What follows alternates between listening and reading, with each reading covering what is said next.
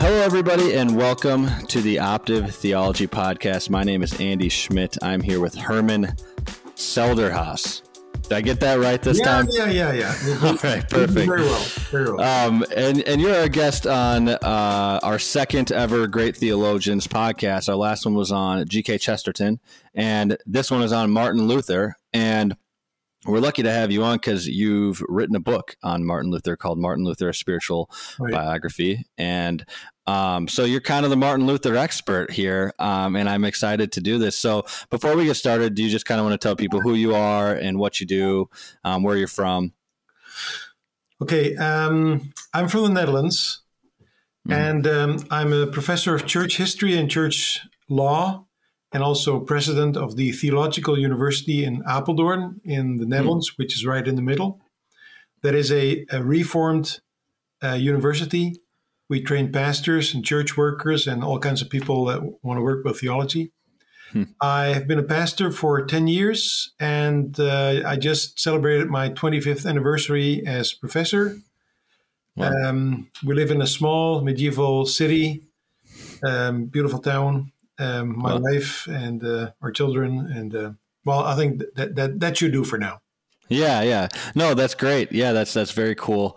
And I think, we'll just jump right into it. This podcast is the second in our Great Theologians series on Martin Luther. And Martin Luther was an interesting figure, controversial to some. And so we're just going to start from the beginning. Do you want to tell us about Martin Luther's early life, his childhood, and kind of how he became a Catholic priest? Yes. Well, I don't know how long this podcast goes, but there's a lot to tell about that. However long you want it. Let me first say I forgot to mention something which does relate to our topic. Mm-hmm. I'm also president of REFORC, a Reformation Research Consortium. And we work on studies of Reformation, early modern Christianity, and also on the relevance of the Reformation for today. Okay. And that's also my connection with Luther, and I think that's important for the podcast also, that we do not just go into history, and I think that's also your goal. Yeah, Luther. He was born in a mine area. His father had some mines, which does not mean that he was rich. Sometimes they had money, sometimes they didn't, and he was brought up devout, but with a kind of a fear for God, not the biblical fear, but just being afraid of God, and especially of Christ, because Christ was depicted to him as a judge. Now, his father wanted him to study law, thinking that Luther could take over the mine business. And lawyers, as you know, they have some knowledge about law, but also a lot of knowledge about money, especially when they have to send in bills. So his father thought he should study law, and that's what he did. But after half a year, he found out this is not my way to heaven, because he was brought up with the idea that you behave well, live as a Christian, don't sin. And then you have a good chance of making it. That is, there is the belief in purgatory. So you will not stay too long in purgatory, and you'll make it to heaven. And he said, nothing personal against lawyers, but he says, if I become a lawyer, I'm a long way from heaven. So I better enter the monastery, and that's what his decision. Okay. And from the thought that he was brought up with, that if you sin just a little and you do good works, your time in purgatory will not be so long, and you have a chance of entering heaven. That was his motivation. Okay. Yeah. So yeah, I mean that's it. So it's all kind of works based. Get to kind of work your way into heaven, basically, right? Yes. Well, he was brought up with, of course. Yeah. And I think that's important to say also. This is not the general picture of the Catholic Church at the time. There was a stress on works, but there were also theologians that stressed grace. But he just got in the wrong family, so to speak, and got the wrong preacher, and he was brought up with the idea, if you die, you appear before Christ, and then he will decide whether you will go to heaven, go to hell, or to purgatory. Now, the official doctrine was that no one would go to heaven unless the church declares you for being a saint. So you have two options, purgatory or hell. Hell is you're lost forever. That's clear from Scripture. But purgatory is the moment in between, the period in between, where you have to, how should I say, there you get the penance, the penalties for all those sins that you did not confess. So the idea is sins that you confess are forgiven. But we people sin so much that we can't remember all our sins. And that adds up. And then at the end, that total of not confessed sins decides on how long you stay in purgatory. And there he would want to get away from. And he thought becoming a monk is the best way to not spend much time in purgatory.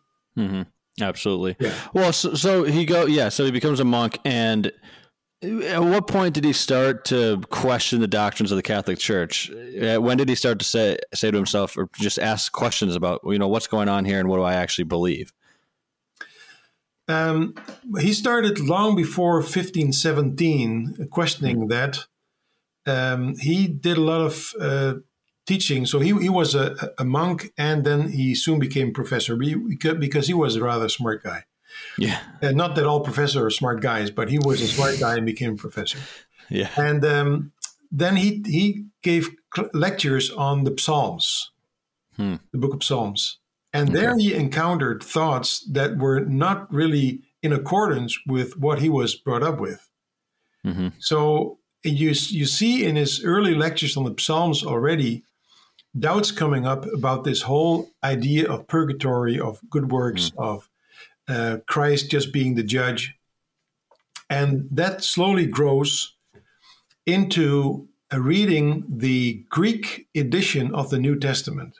That was published 1516 by Erasmus, who would not be his friend at a later stage. But there he saw for the first time the Greek text, so the original New Testament. And there he found out that the concept of, for example, conversion and faith was totally different in Scripture than what he was taught. And therefore he started an academic discussion because that was the idea behind the 95 Theses. They were published in Latin, and they were posted at the door, the famous door that Luther did not do that himself. But he invited people to come for an academic discussion about is what we are being taught, is the doctrine of the church really in accordance with Scripture?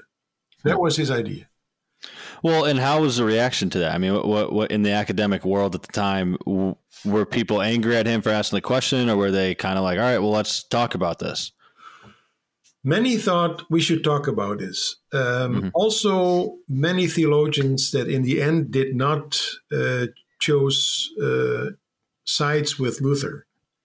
But they said, this is interesting enough. See, I think we should understand that in those days, the church had spoken only on a few issues. So like transubstantiation, there was not an overall confession. So there was an open space in where you could discuss things. But there were also that said, well, he's a heretic. This is wrong. And that's where the discussion started. And that had a lot of aspects, not only the theological thing, but also here comes this German from a far out university, really in the boondocks. And he stands up and says, the Pope is wrong, the Catholic Church may be wrong. So let's get rid of this guy. So, well, and what made up the 95 Thesis? You don't have to tell us the entire thing. It's long, but what were kind of some of the main points that he had that people were interested in talking about? Well, let me mention two key issues. First has to do with the doctrine and practice of penance. What Luther saw was that penance was seen as some kind of an action, something that you just do. and that you could do by just paying money. Okay. So there was the whole financial system behind penance. And he says the way the church presents penance has nothing to do with the penitential heart. So the inner man in his relation with God stays out. If people tell me, you pay $50 and the sins of the last week are forgiven, then that is not a matter of the heart. That's a matter of money. So he said we should go back to what Scripture teaches us about penance. The other thing is his theology of the cross, which comes at the end of the 95 Theses. He says the church teaches a theology of glory. So I live a certain life, and then I will get there sometime. And then Luther said, but I found out we don't get there. We don't have a theology of glory. God gets to us in Jesus Christ. So the theology of the cross. These are two key issues in the 95 Theses. And so what was the thing that kind of pushed the Catholic Church over the edge to excommunicate him from the church? Was it these ideas, or just everything combined, or all the chaos he was causing, or what was the whole? Why did he get excommunicated? Well, it was a combination. See, he was charged with being a heretic because he defended John Hus, the Czech reformer that was burned at the stakes in Constance in 1415. He questioned certain doctrines of the church, like I said, penance and also transubstantiation. And that was for the church too much. But there was another issue also, that he created a lot of followers, people that said that, this is a clear way you present us Jesus Christ as he is. So we don't have to go through saints, through images, through paying money. There's a direct way to God. And all that combined created, pushed him in a position that the church said, you are a heretic. So you have to move out. And then after that came that the emperor said, we have to kick you out of the empire also. So there was an ecclesiastical ban and there was a political ban. So he was causing all sorts of issues. They had to get him out of. Yes. Yeah. So I guess, what happened after that? What happened after he gets kicked out? I mean, where does he go and what does he do? Well, he just keeps on going because he's convinced that this is according to Scripture, and he got a lot of support. So at the Diet of Worms, 1521, where he appears before the Emperor Charles V, and the Emperor says, "You better, back up and take back your words." And he says, "Well, I can't. This is what Scripture says." Then he is declared, how do you call that, totally free, so everyone can get him, can kill him. Oh, you have a nice American term for that. It's for I can't think of it right now. Not at the top of my head. In the Wild West, they had. Let me see if I can. Yeah. Well, anyway, I'll see if I can look it up. Yeah. In Dutch we say vogelvrij, which means free as a bird, but that's not a positive thing in this case. And then friends of him, they arranged a kind of a kidnapping. So they created what we call now fake news. And then they took him to this castle, the Wartburg. Yeah. And he hid there. And after a while, he could go back to Wittenberg, and he was safe because his prince, so the prince of that area, protected him. So he was in a kind of a large, safe place. At that time already, his message went over all of Europe. And he was just convinced that this is according to Scripture. So I just keep going. And from there on, there were for a couple of years some talks between those that were more oriented towards Lutheran Reformation and the Catholic Church. but that ended in a final split. And that's where then Protestantism and Catholicism came into being, these two separate groups. But Luther said, I cannot reject this is what where I stand for. Mm-hmm. Yeah, absolutely. So Luther ended up being very frustrated with the Jews. Do you want to explain that whole story and how that happened and came to be? Yes, well, that is a sad story. Mm-hmm.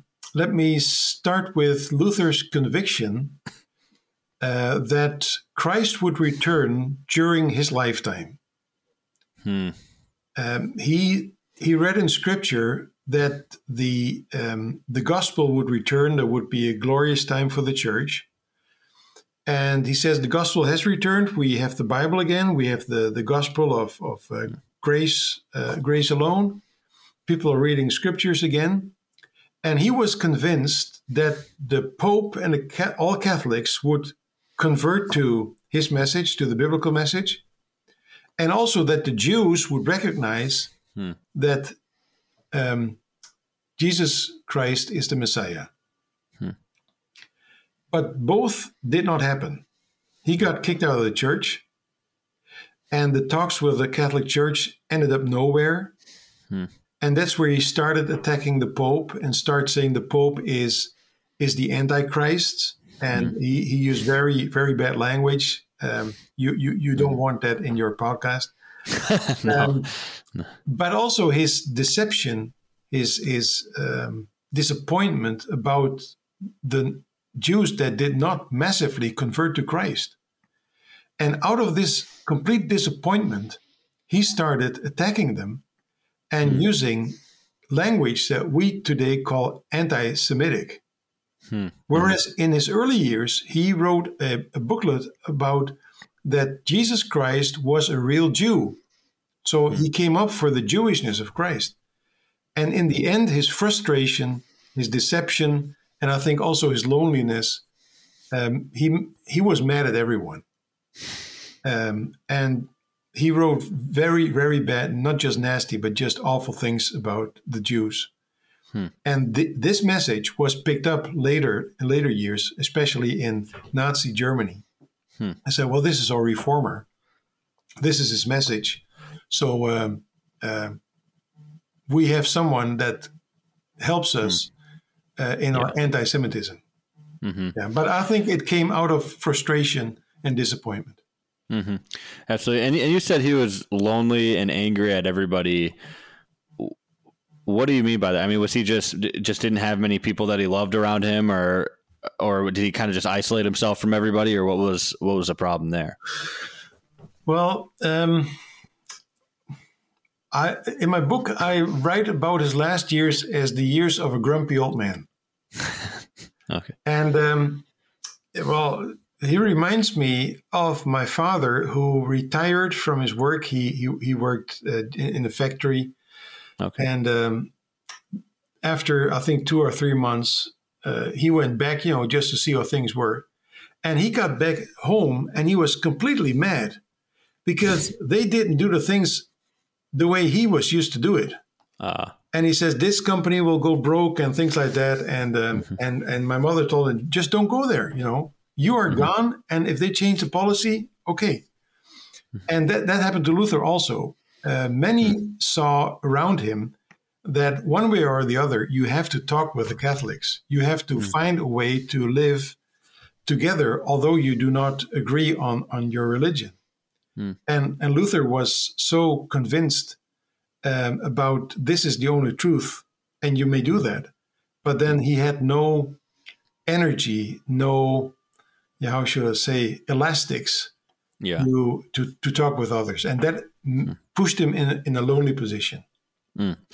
Well, okay, so obviously there's bad things and good things. I think that's one of the main points of talking about some of these theologians. I think sometimes we can either make them out to be perfect or we can make them out to be the worst people ever, depending on our perspectives. And I think that it's a good way to look at these are human beings just like us, and they do really terrible things and they do really good things. And so what are some ways that Martin Luther has actually helped shape the way that Christians think and act today in more of a positive way? Yes, well, first, I want to pick up what you said about Luther. It is very easy to just give a negative image of Luther if you can do no more than just quote his anti-papist and his anti-Jewish literature. But then you do not do justice to the man. It is not that I say, well, it wasn't as bad as it was, but you have to see this is part of the picture. Mm-hmm. He did a lot of things that have been important for the people then, but also for today. When I just look at the Christian message, he takes the stress out of the Christian faith. If I pray, if I try to be friendly, I do not do that in order to collect points. Right. On my for my mileage. Right. On my way to heaven. It kind of takes away the Christian scoreboard. Right. Yes. Yeah. So I do it out of thankfulness. I don't have to climb up a Christian ladder in order to reach God, because God came down to us in Jesus Christ. So it is a really stressless Christianity. And I need to learn that every day. That I don't do the things because I want to get credits, but I do it out of love for Jesus Christ and out of thankfulness towards God. Then I think very important is also his doctrine on Christian liberty, on the freedom of the Christian. With this wonderful sentence where he says, I'm a free man and I'm no one's servant. But he also says, I'm completely bound and I'm everyone's servant. That means there is not an ethical handbook, but it's constantly in every situation that I ask now, kind of like, what would Jesus do? I'm free. If, for example, we in the Netherlands, I can confess that we as Reformed people, we have a habit of drinking a glass of alcohol. Like whiskey every Sunday after church. Yeah. Mm-hmm.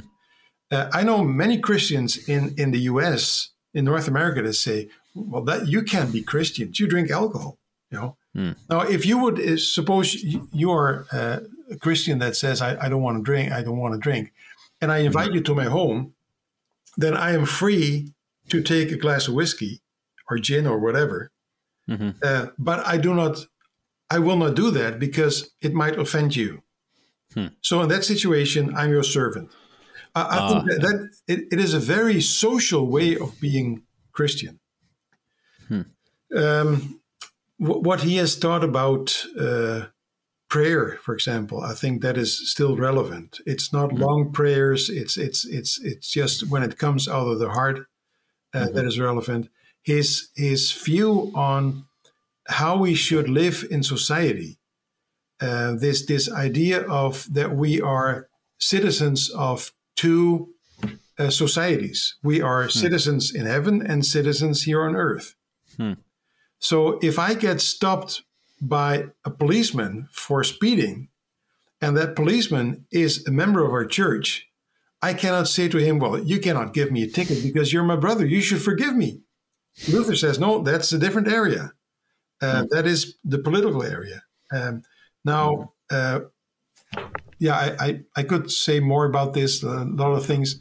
I think it is very essential that we keep reading Luther, not that we take over everything that he said, but his dynamic view on Christianity, his clear view on the responsibilities of the church and of the state, his view on education, his view on the responsibility of parents towards their children when it comes to education, when it comes to teaching faith, is very essential. One of my daughters, she's teacher in school, and her favorite remark in Luther is that Luther says, teachers need to get a higher payment because their work is so important, teaching. Well, a lot of teachers will love that phrase from Luther. Absolutely. But it's not just the payment thing. It's the whole idea of education. Absolutely. Yeah. And I think one thing that when I think about Martin Luther that is encouraging to me, and I think that can be encouraging to a lot of younger people who probably are a little bit more afraid of just standing up for what they believe is right. I think Martin Luther was going to go the full way. I mean, he was going to say what he believed, and at whatever cost that was, and he was willing to not back down. And I think that for myself, I'm like, that's something to be admired. Like, I want to be more like that. Yeah. And I think that's important, to stick up for what we believe in. Well, that moment that we just talked about, when he stands before the emperor, he knows that, this is a decisive moment, because they have a right to kill me if I get kicked out of the empire. But he says, I have to say this. I just stand for these words. And this devotion, this willingness to sacrifice, I don't want to talk for others, but I can learn a lot from that for today. Yeah, absolutely. So I think my final question, what I ask on these is, what's your favorite quote from Martin Luther, and why? My favorite quote is his last word. After his death, they found in the room where he passed away on the table a little piece of paper, and there he had written down, "We are beggars. This is true. Amen." And this phrase, "We are beggars," that is something that really strikes me. That we are always, and we always will stay in the position that we can only hold up our hand for God, that he gives us his grace, his strength, his comfort, his justice, his eternal life. We are beggars, and we remain beggars. There never comes a moment that we can say, well, now we have it in our hands, and God, we don't need you anymore. So we are constantly in this situation of dependence, but we know we hold out our hands toward a gracious God, not a God that we should be afraid of. So it's just these three words that are my favorites. We are beggars. Absolutely. Yeah. And I think that's a good place to start wrapping. I mean, to wrap it up, because that's absolutely true. And I actually really love that. And it is crazy. I mean, you think about people like on their deathbed and their final words. I mean, Martin Luther wrote them down, and he put it there, and it's just it's an interesting way to remember him. And an interesting thing for us all to think about. You wrote a paper, you wrote an article for our website. So people can go to our website and they'll be able to read that when this comes out. And I guess, do you have any final things that you want to say about Martin Luther to kind of wrap this up? I find it wonderful that you take the time to talk about Luther. There were a lot of events around the celebration of 500 years of Reformation in 2017, and it has gotten a little quiet after that. And, you bring it back to life. He's a fascinating figure, and I'm happy that you ask the listeners to pay attention to that, and I hope many will read. You don't have to read my book, but just read Luther. There's a lot out there, beautiful materials, and it's a real help for the situation of us as people today and as Christians today. So absolutely. Thank you for that. Awesome. Well, thank you so much for coming on this podcast. We really appreciate it. And if you're listening to this and you like it, make sure you like, subscribe, follow, share this with your friends, and go to optivenetwork.com to read our articles and read more about Martin Luther. Thanks so much again. Okay. Thank you. Bye. Thank you.